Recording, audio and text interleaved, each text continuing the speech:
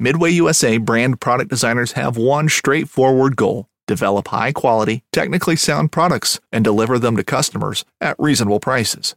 If you are immersed in the shooting sports industry and pay close attention to every single detail, you know our products are built right and stand up to everyday use. Who has shooting mats and range bag systems to hunting clothing and just about everything for the outdoors? Log on and shop 24/7 with super fast shipping. MidwayUSA.com.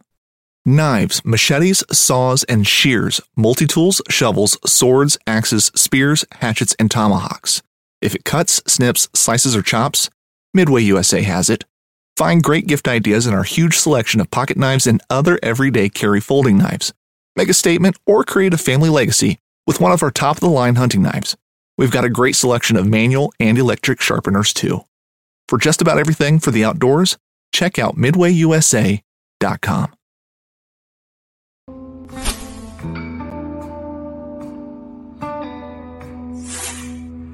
Welcome back to the Paddle and Fin Podcast Network. We're brought to you by Yak Gadget. For all your kayak fishing accessory needs, go to yakgadget.com. Pelican cases, coolers, and lighting. Go to pelican.com. The 153 Bait Company. For all your hard and soft bait needs, go to the153anglers.com. Now let's get this show started. What's up, guys? It's been a long 3 weeks. Me and Josh were just talking about it. What's up, Josh? How you doing? I'm good, Brad. How are you? I'm doing good. So, a good break. Happy New Year. Happy New Year to you, buddy. Heck yeah. Did you have a good Christmas? I did, man. I got to see both sides of my family, and I got to see my sister I haven't seen in 3.5 years. So it was a good time. Oh, that's awesome, dude. Yeah. So your sister live out of town? Yeah, she lives in she was in Japan because her husband was in the military, and then they moved to California when he got out, and then just haven't seen him since they moved back to the States. That's cool. Yep. Did you get any cool fishing stuff for Christmas? I did. I got a couple Yak Gadget things from my wife. So that's pretty cool. And then Jig Masters gift card so I could stock up on some stuff. What about you? No. No? No. I have no one to buy me presents, Brad. I'm going to buy you a present. I mean, I got some presents. I didn't get any fishing stuff, so. I usually never get fishing stuff, so it's whatever. It's cool. It's a change, right? It's a good change. Yeah. I was digging it. I see you sporting that Ashigan hat. Yeah, I've had this though. Achigan? Yeah. Yep. Pretty cool hat. Yep. All right, dude. Let's get in this episode, man.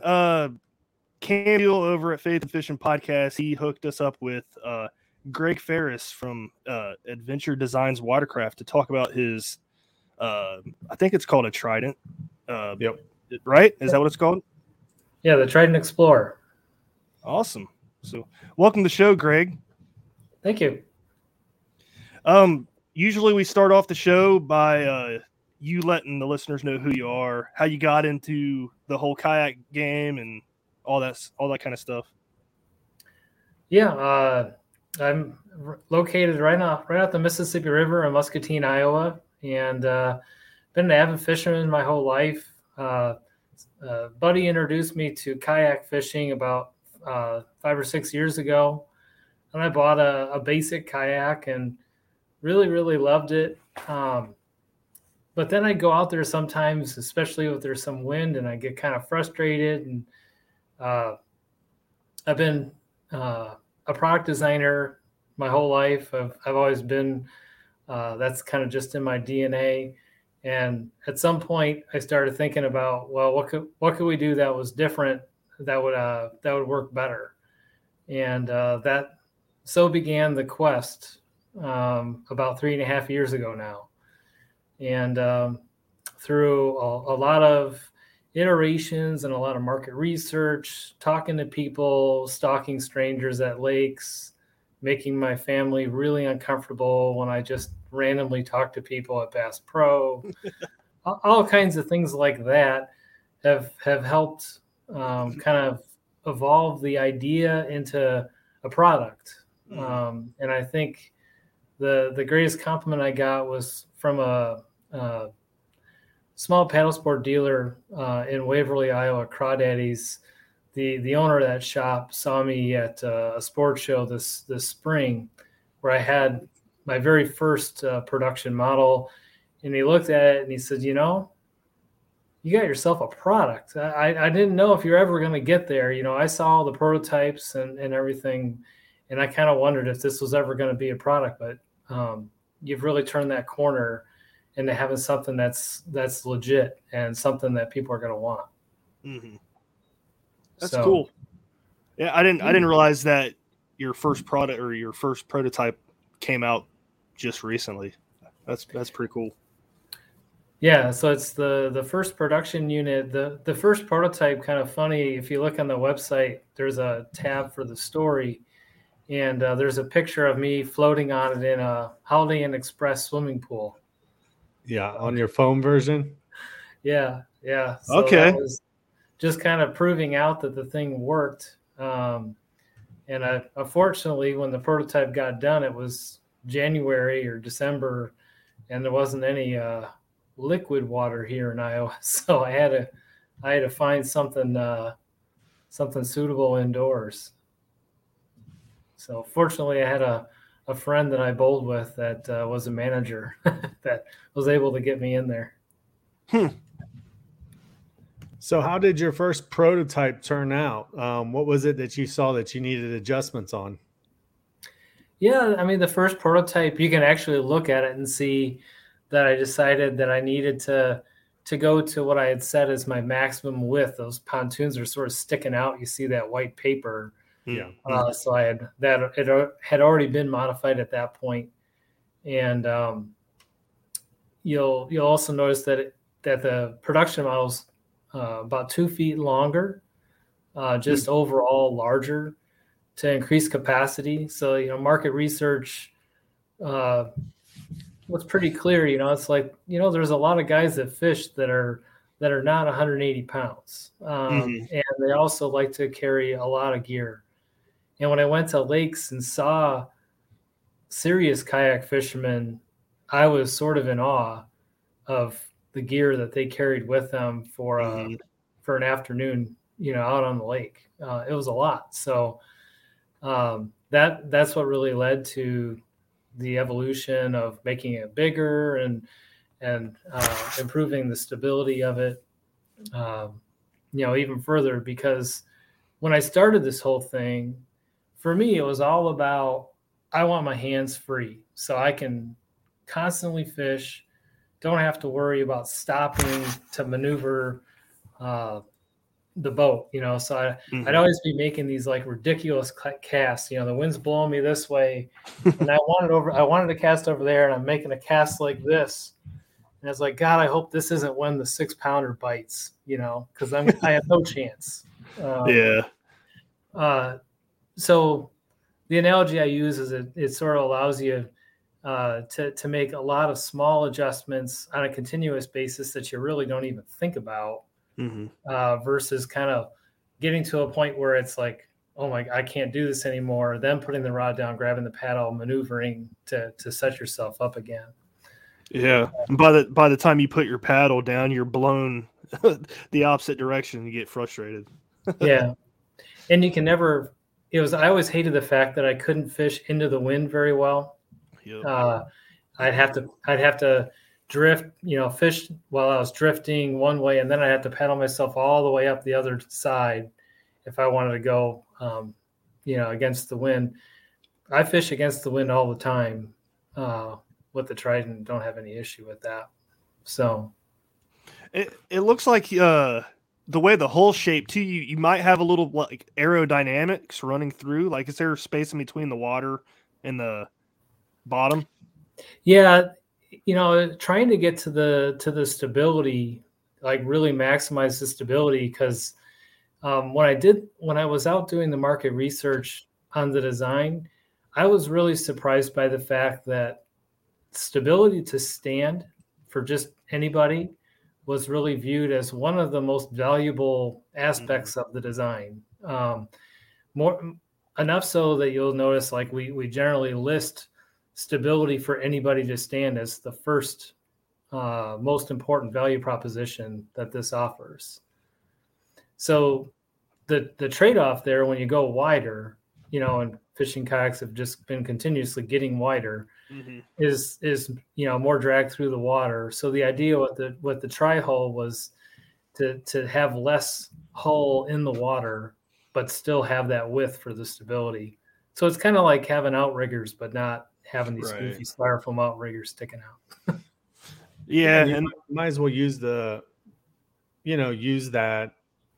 concept in a sense to widen out the platform, for the seat and storage and stuff, because I see a lot of people take like their little tiny kayaks that they buy, like the little 10 footers or whatever, and they start realizing it's not as stable as what they originally thought, and start throwing, the outriggers on it, but it's not really taking advantage of that entire space. And that's what you guys have done.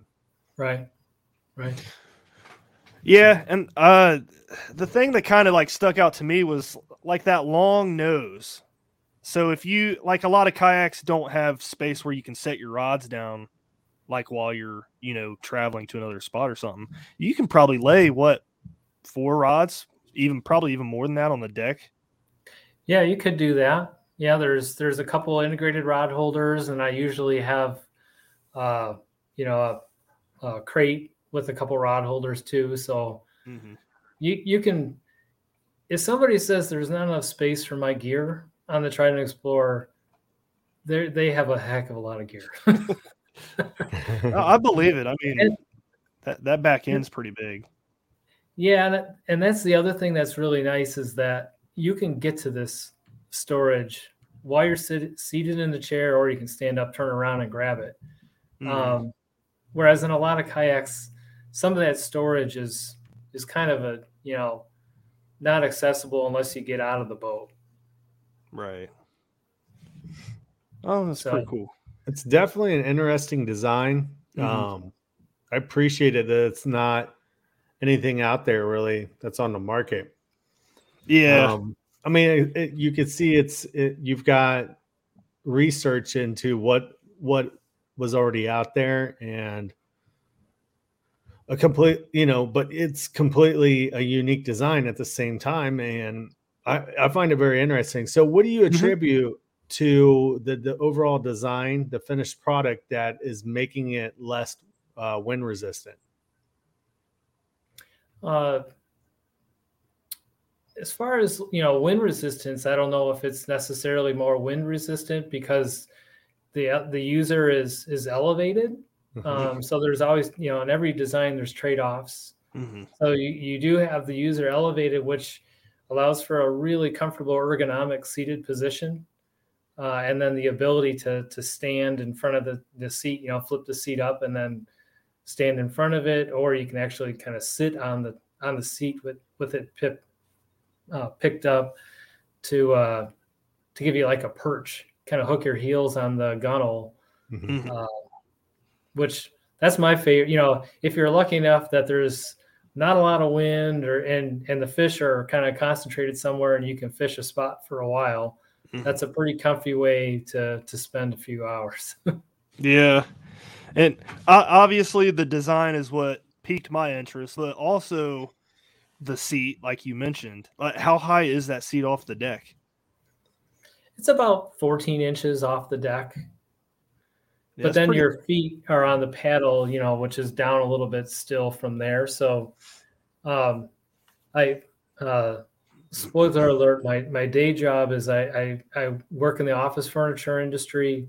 So I've designed several office chairs, and that, obviously designing the seat was, quote, the easy part for me, because, I have a pretty good understanding of ergonomics and, the angle of the seat in the back to give most people, the best comfort possible. But then also the way the chair mounts to the boat can can't really see it in this image, but there's a track. So the chair can move fore and aft on that track. And then those rear support legs are attached separately. So you can actually tip the chair. You can change the angle of it. Okay. So that you kind of position yourself as a user in a way to balance the boat, so it sits nice and level in the water to maximize the stability of it. And then you'll notice the paddle also has a track. Mm-hmm. So the pivot point is mounted in a track with quick release levers, kind of like what you'd have on your bicycle. Mm-hmm. So you can move your paddle fore and aft, because that's important to be easily adjustable, because it's not just making an adjustment for like one person.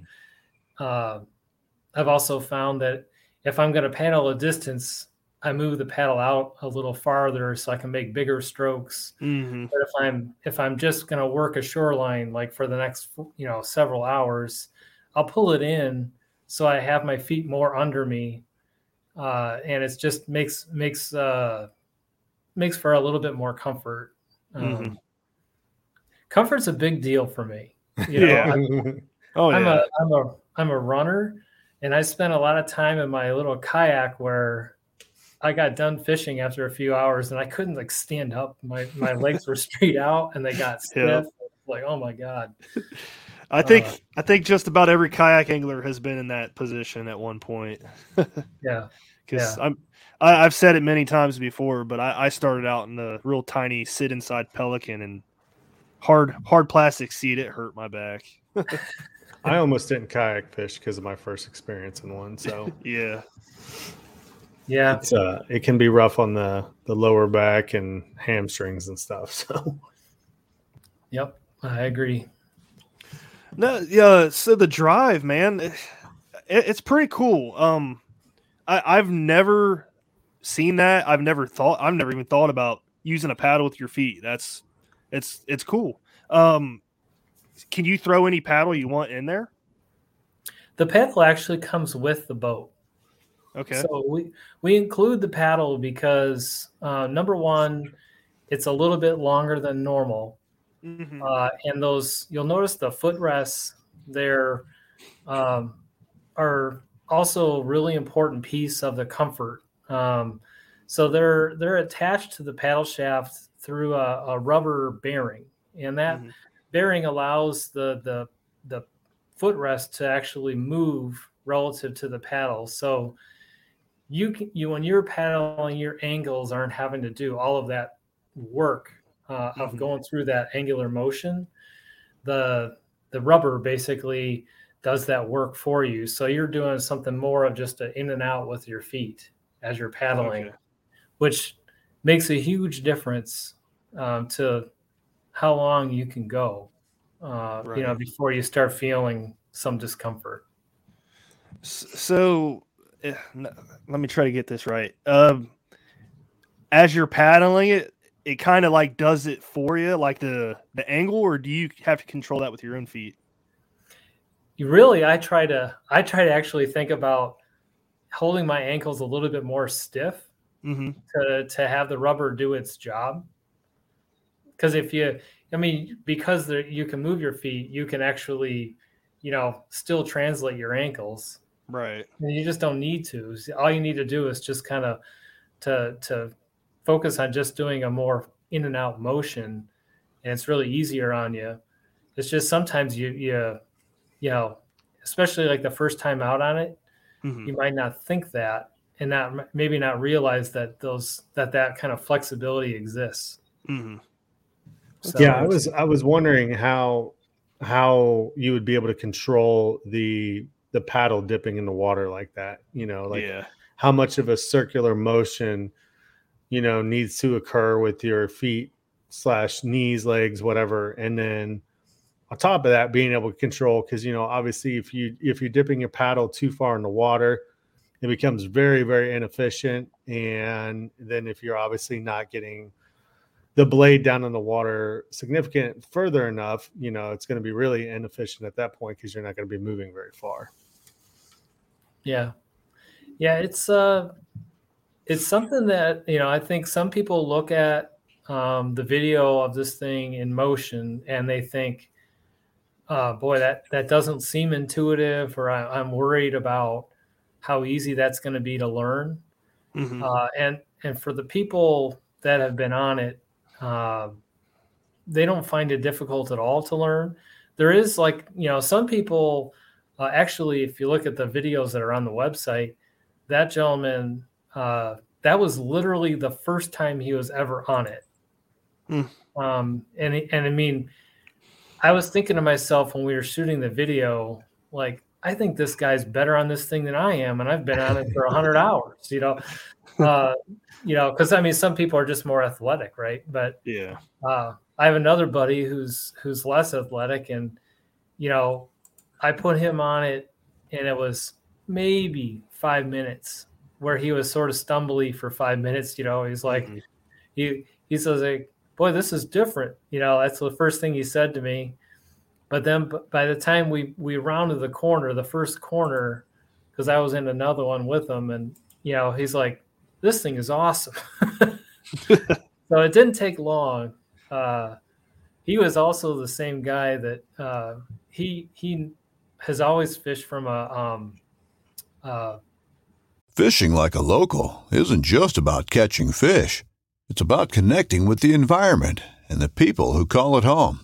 It's about hearing the stories and traditions that have been passed down for generations and sharing unforgettable moments with the people you meet along the way. Fishing like a local is having an experience that stays with you forever. And with Fishing Booker, you can experience it too, no matter where you are. Discover your next adventure on Fishing Booker. This upcoming concert season will be all about the boots, and Tecovas is your stop for the best in Western style. Tecovas has seasonal and limited edition offerings this spring and summer, including men's and women's boots, apparel, hats, bags, and more. All Tecovas boots are made by hand in a time-honored tradition with timeless styles that are always on trend. And Tecovas has first wear comfort with little to no break-in period. It's hard to find this level of comfort paired with this level of style. Stop by your local Tecovas store, have a complimentary drink or two, that's WCB style, and shop new styles. The smell of fresh leather and friendly staff are at your service. Many stores even have leather custom branding to make your boots truly personalized. And with regular live music and events, there's no in-store experience like it. If you can't make it into a store, just visit tecovas.com. That's TECOVAS.com. They offer free shipping on all boots, as well as free returns and exchanges, and ship right to your door. Go to tecovas.com and find your new favorite pair of boots today. I can't remember what you call it. It's a little plastic boat, not the Bass Raider. Oh, the Prowler? It's like a duck boat. Okay. Like a sneak boat. And anyway, he uses a trolling motor, and we went to a lake on a day there was probably 10 to 15 mile an hour breeze, and we fished for a couple hours, and he had migrated over to the other side, and I paddled over to him, and he's like, this is crap. I sit here and I'm messing with my motor constantly, and I've seen you do nothing but fish. You just keep casting. And I went into this thing thinking, like, having an electric motor, I was going to have so much, easier time than you. Mm-hmm. But it's like, it's ridiculous how much more fishing you've got to do than I have. I don't know if I caught any more fish, but because he's I'm a better product designer than fisherman, I guess. That's funny. I want to know what kind of speed you get while you're pedaling the thing. So when I'm paddling, probably 3 miles per hour, something like that. That's pretty good. I mean, I'm going to be honest with you. If I'm going to cover much distance, I throw a trolling motor on the back of it because I'm lazy. Yeah. Well, that we were going to talk about that a little bit too. So. Yeah, I there's an integral transom on the hull, Mm-hmm. because there's a lot of interesting solutions for mounting trolling motors, and Mm-hmm. there's been a lot of advancement in that in the last 2 to 3 years. When I started this thing, most guys with a trolling motor had some form of a 2x4 Mm-hmm. involved. Yep. It was usually a Rube Goldberg, but now there's manufacturers that are kind of allowing for this in their designs and making it much easier. But it was important to me that you could just use a regular old generic. If you wanted to throw a Minn Kota on the thing, throw a Minn Kota on this thing.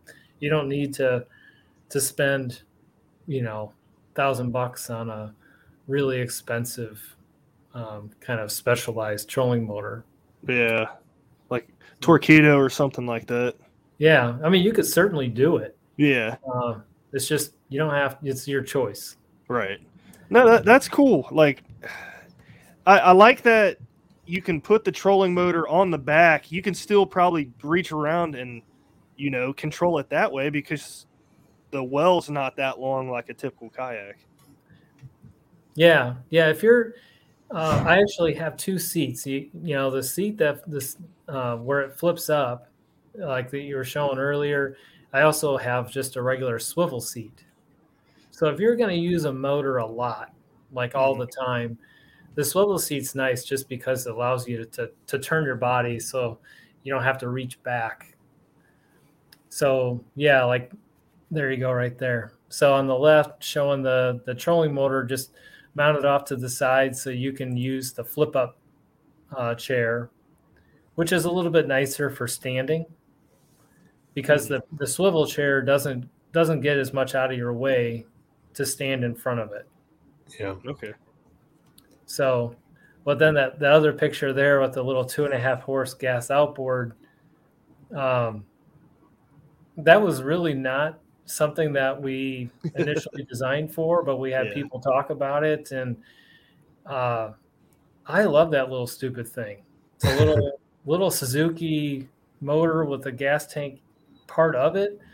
The whole thing weighs 29 pounds, and so I mean, actually, compared to the Minn Kota with the battery, it's lighter, and it's like 2 thumb screws, and it's on, and I'm going. Like it's, and I don't know, it's just so much easier than the trolling motor to me. Right. And it's twice as fast. Yeah. I was gonna say that thing's probably pretty quick with that thing on it. Well, it's not a speed demon. I don't want to oversell it. I think you'll get about 6 miles an hour. That's still pretty good. Yeah. It's definitely faster than the trolling motor. The best I can get out of trolling motor is like between 4 and 5. Yeah. Funny how 1.5 miles or 2 miles an hour feels somewhat like a really big deal. Yeah. I used to have a motor guide for the front of my kayak, and then I had a Torpedo one time, and there was a 2 mile per hour difference in between the two, and I'm like, this is crazy. Couldn't believe how different it was. Yeah. Let's see here. Let's talk about I just scrolled past it. Sorry, guys. You want me to screen share it? Whatever you're going to talk about? No, you're probably on it. It's on the features tab. Let's talk about your storage options that's available on it. I saw a couple pictures with it looked like a locking box for where it looks like a well for tackle boxes. Yep. Yeah, back there. So it's just a way that you can cover your tackle or put a cooler in there. My normal is a cooler on one side and my tackle box is on the other. And then I'll stick the pliers where that gear track is, and on the other side is a nice size bin for plastics and that sort of a thing. So that's a great idea, man. I'm really digging that because one of the biggest things you see with people who are into kayak fishing, especially the tournament scene, is trying to bring all the tackle that they possibly can. Yeah. And you are solving an issue in which it's hard for people to bring extra tackle, and they're storing it like all over the kayak. And sometimes they're making it, having to put it in places that are a little bit harder to reach. Under And the you've seat got and it, inside the hatch. yeah, inside the hatch especially. And then you worry about it floating around down in there, unless you're real good about, some people put like rubber matting or whatever inside. But I mean, you've got an area to be able to hold a crate. So you got whatever you can put in your crate. And then, I mean, it looks like you can hold 2 or maybe 3 to 4 3,700 boxes. 3 per them. side. Yep.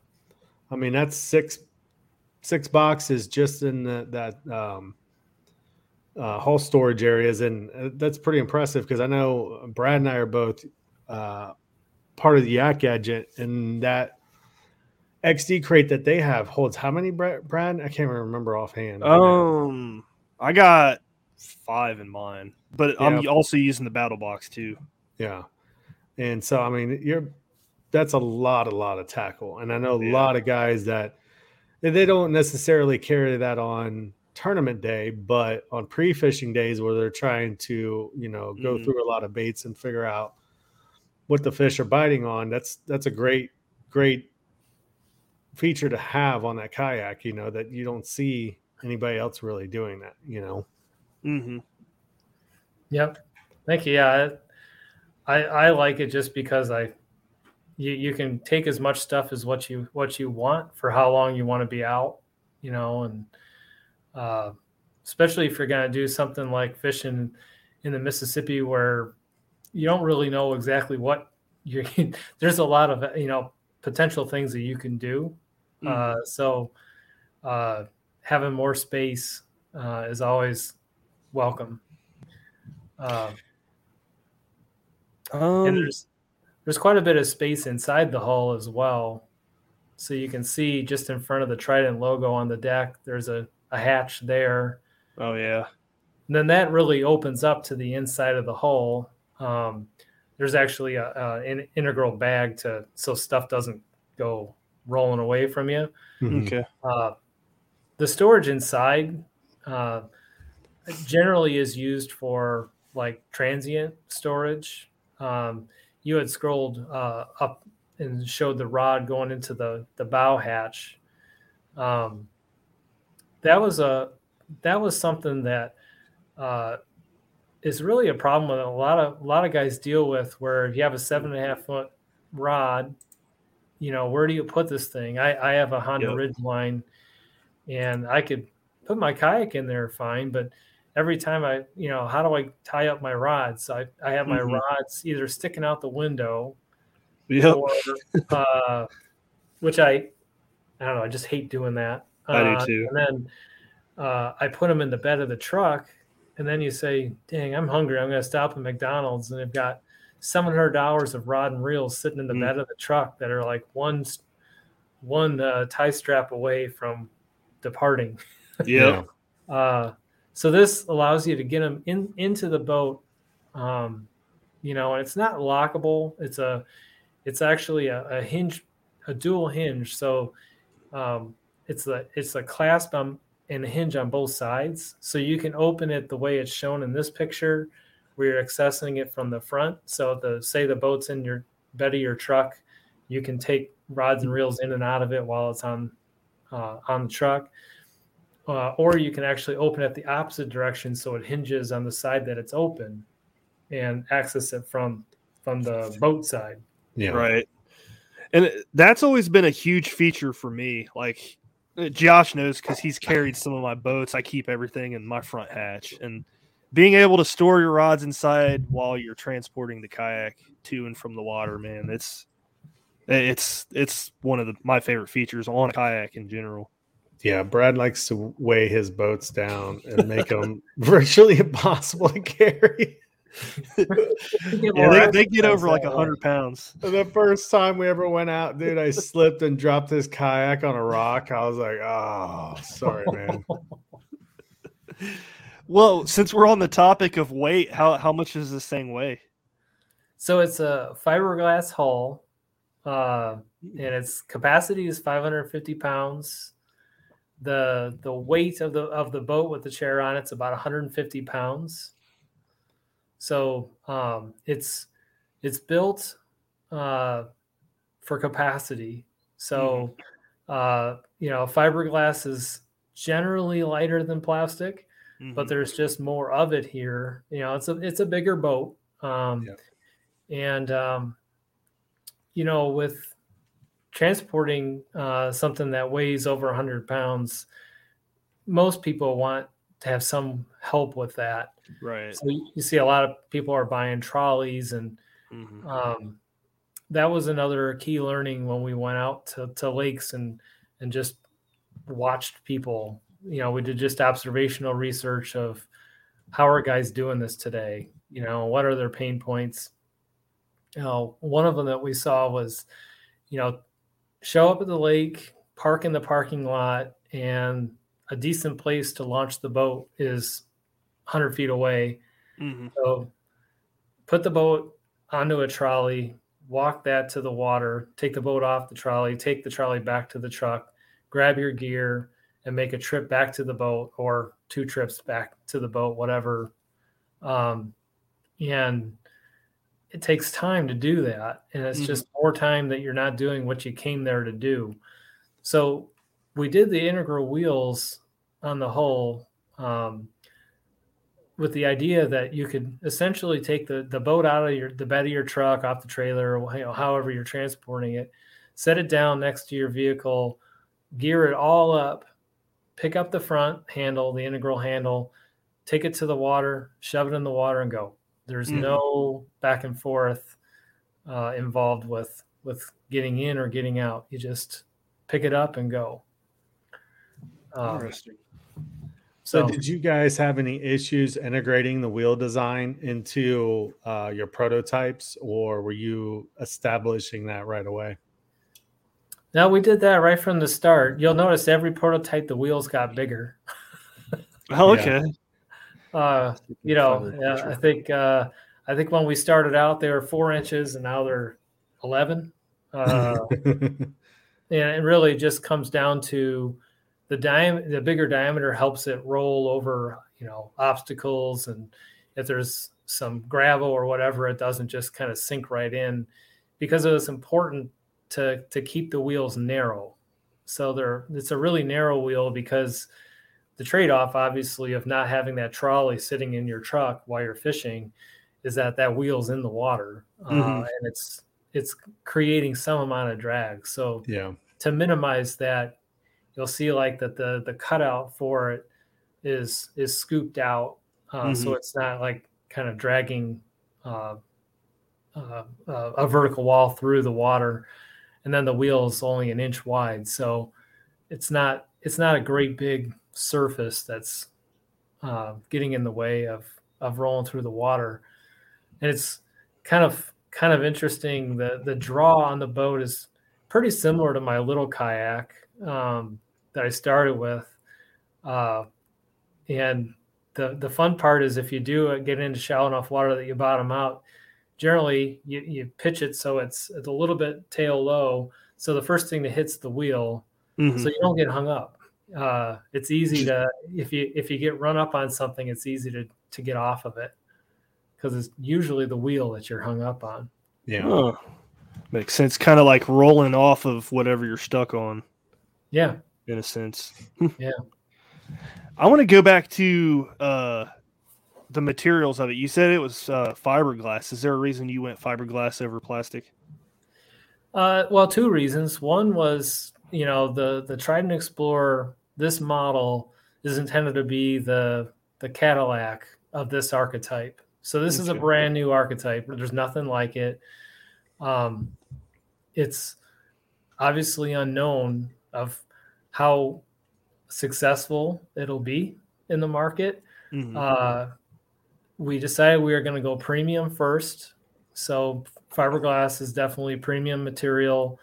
It allows you to repair the boat. Also allows for customization. So we offer customizations to the boat.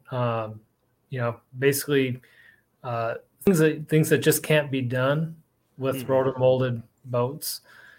I mean, the other side of it was a rotomolded hull mold would be somewhere around $100,000 investment.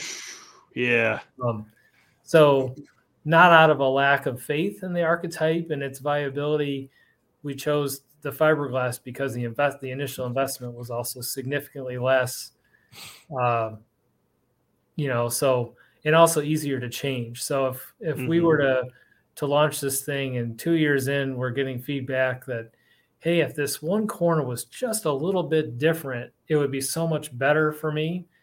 And we hear that, and okay, that's something that we can actually change in a fiberglass mold. Whereas in a rotomolded plastic mold, that change would either be impossible or, tens of thousands of dollars to do. Yeah. So it gives us some flexibility. Interesting. What was your biggest change from first prototype to final production model? I'd say the design of it, just the look. There's a marked difference. I think you can tell. If I don't give it away, I give it away for almost anybody that I'm an engineer. Something about me just screams, he's an engineer. Like car salesmen figure me out in about 10 seconds. That's funny. But I initially work with an industrial designer, and I was okay with the design, but the market wasn't. And I had done a lot of in-person research where it was pretty good feedback. But then when I did blind research on Facebook, that's when you get the really honest feedback. And it wasn't positive. So that's what led to kind of the change in look. Okay. So. Yeah, I know people out there can be pretty harsh when it comes to how a kayak looks and stuff like that. But oh yeah, we argue about everything stupid. Yeah, about the color of the sky. What's the best fishing line? It's gotten to the point where people are arguing about the color of like the limited edition Hobie. I'm like, really, guys? Come on. Yeah. Yeah, that's just what some people are good at. You never know what people argue about. You see those two northern behind me. Those were caught in Canada by my dad and I, and my dad still to this day says that his is bigger than mine. I think everyone here can see that the one on the left is bigger. Oh, I got to see this. He'll still argue. That's funny. Hey, it makes for a good fishing story.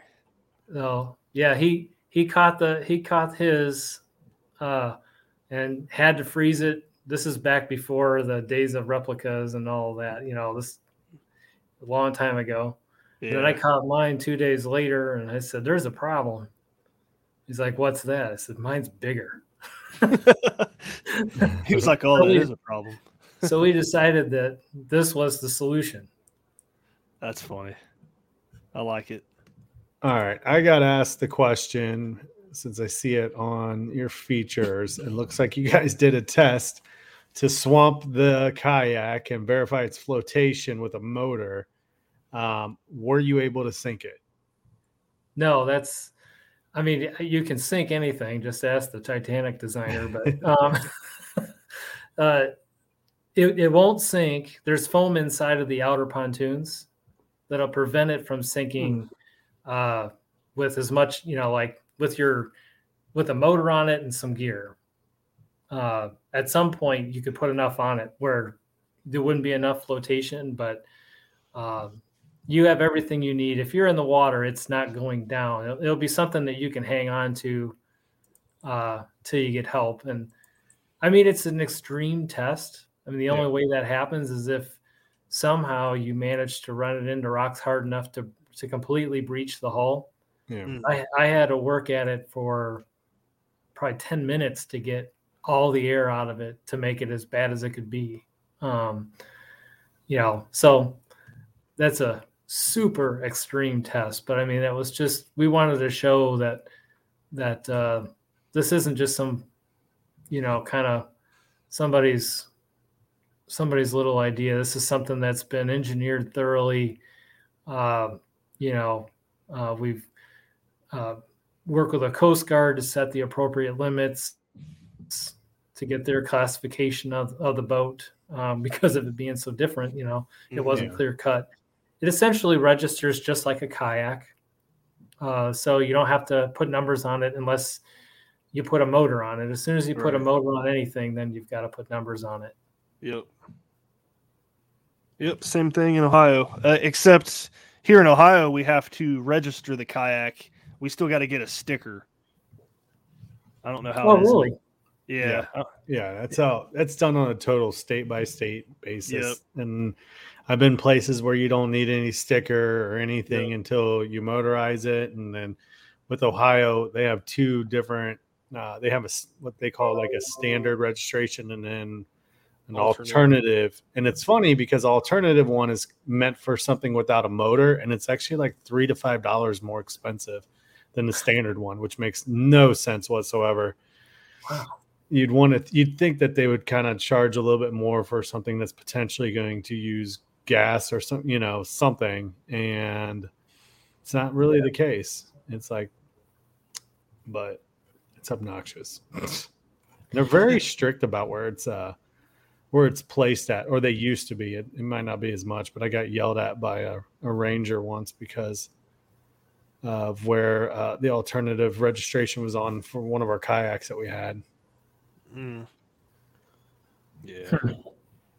And he was like, it needs to be on the other side so I can see it. And I'm like, well, what if the boat was turned the other direction? I know. I never know where to put the sticker either. It's kind of never question the logic of a bureaucrat. Yeah. Right. Well, I don't know if we asked this question or not. How long is it? It's just over 10 feet long. Okay. And it's about 48 inches wide. Oh, nice. Wow. So I'm guessing it does track pretty well, even though it's that short. Yeah, it has a large keel down the center pontoon that makes a huge difference. There, you can kind of see it right there for tracking. So I guess that was one of the learnings from the prototypes, that keel. The first one didn't have it, and adding that made a huge difference to the tracking of it. So that's cool, man. It's kind of crazy because when you look at it on the photos, it looks longer. Yeah. Especially on the one that says tested with 600 pounds. And then in the swamped pictures, it actually looks like it's like, a 12 to 14 footer. Like, it's kind of crazy. It's just over 10. Yeah, it started out just 8. I thought it was really important to try to make it so you could close it in the bed of a truck. Yeah. But people don't want to make a performance sacrifice in the name of that. Yeah. Was the basic, kind of message that I got. It's true. The longer, the faster, Yep. And try to explain that to people all the time who are in the market. And I'm like, if you're going to be fishing a lake, that 36 to 38 inch kayak, but it's 10 feet, is going to be a very tough paddle out on the lake in the wind. So.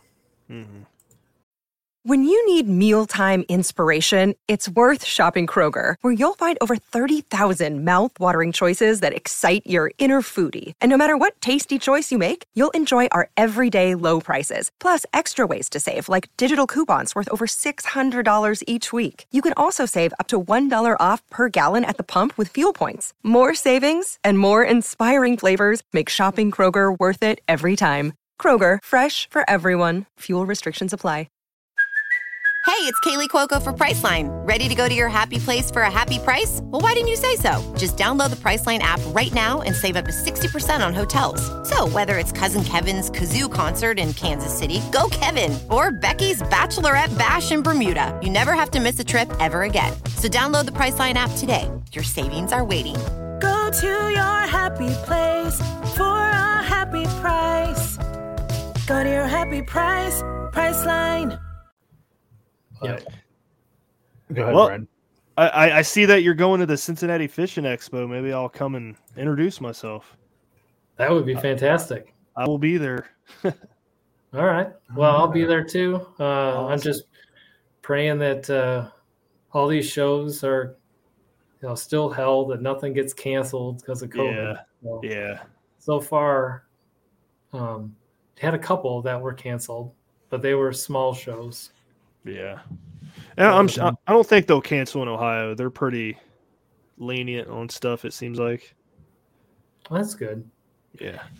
Yeah, I'm also going to be at the one in Columbus. Have you been to that one? Yeah, that's the real big one. That's what I'm told. Yep. That's what I'm But told. Cincinnati, they had the first one in 2019, right? Josh? I knew it was newer. Yeah. I'm not 100% sure. I've been to, obviously we're at the Cincinnati one for Loveland.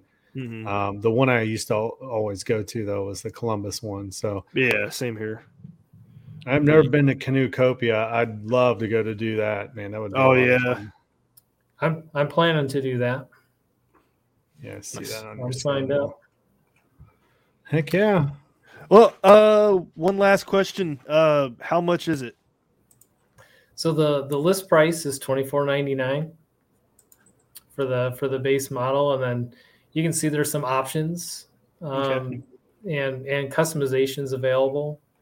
So I think, for somebody that wants to really detail it out to be exactly what they want as far as like gear, obviously you can do that yourself. It's fiberglass, so it's pretty easy to work with as far as like to mount a gear track, you just screw right into the fiberglass. It'll hold a screw well. But it is easier to do some customization work if there's any kind of interior work needed. Obviously the hull's made in two pieces. So before it's joined, if say you wanted it wired, or if you wanted to mount the transducer for a fish finder in the back of the boat and run the wire through the hull, it's a whole lot easier to run that before you join everything together. Right. So just saves a little bit of time and get a little more professional installation in the end that way. Right. Yeah, I didn't even think about transducer. How do you go about doing that on this boat? On my first boat, I actually hard mounted it, ran the wire internal, and it looks sweet. Honestly, I mean, it looks like professional. To be honest with you, though, my personal boat that I use to knock around, I use a suction cup mount. Because I don't always, if I'm going to launch in an area that's pretty unimproved, where I'm dragging the boat through a lot of weeds and junk, I found that rigidly mounted transducer, I haven't damaged it, but it's just like I'm just looking at it thinking it's only a matter of time before I damage this thing. Right. I like the idea of that suction cup, and I just pop it on there because I really don't use. If I'm fishing a body of water, I don't use a fish finder a lot of times. Right. Yeah. So. Well, that and you get weeds, caught on it, and you start getting weird readings, and it's up underneath the boat in the most, one of those really inaccessible areas. It's not what you want to do is try to be clearing off whatever lake salad that you decided to, gather up on it. So, yeah. Right. Yeah. Kind of like if you have a prop drive or a pedal drive with a prop, getting into weeds with that thing. Yeah. It's a pain. I've had a few of those experiences where I spend 5 to 10 minutes untangling the prop drive from fishing line or whatever. So yeah, it'll make you not go out once it's August. Yeah.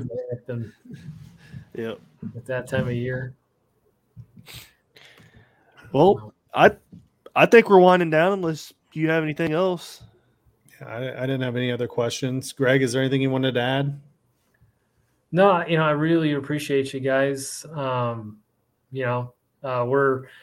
trying to get the message out about this new boat. It's really challenging to launch a new brand. I'm sure that's one of those obvious statements, but and then when it's something that's really different, it's a blessing and a curse. For some people, change this big is something that they're not prepared to make. They want to see some adoption before they take that jump. So that's what we're trying to do, is kind of create that initial interest and get some adoption to get it out there. I think it's another thing we haven't really touched on. It's really important to me is the boat, was designed here in Iowa. It's manufactured here in Iowa, and the parts that make it up are all from the Midwest. Nice. Most of them actually from the state of Iowa as well. And could we save a couple bucks? We're to foreign source components probably, but I'm not doing it. I believe in supporting, our local businesses as much as humanly possible. And the only part that's on the boat that is not from the U.S.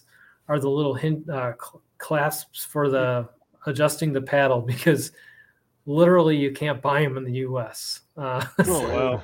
Crazy. I guess there's some things that we've just given the manufacturing away and can't do it anymore. I mean, we could do it, but we're just choose not to.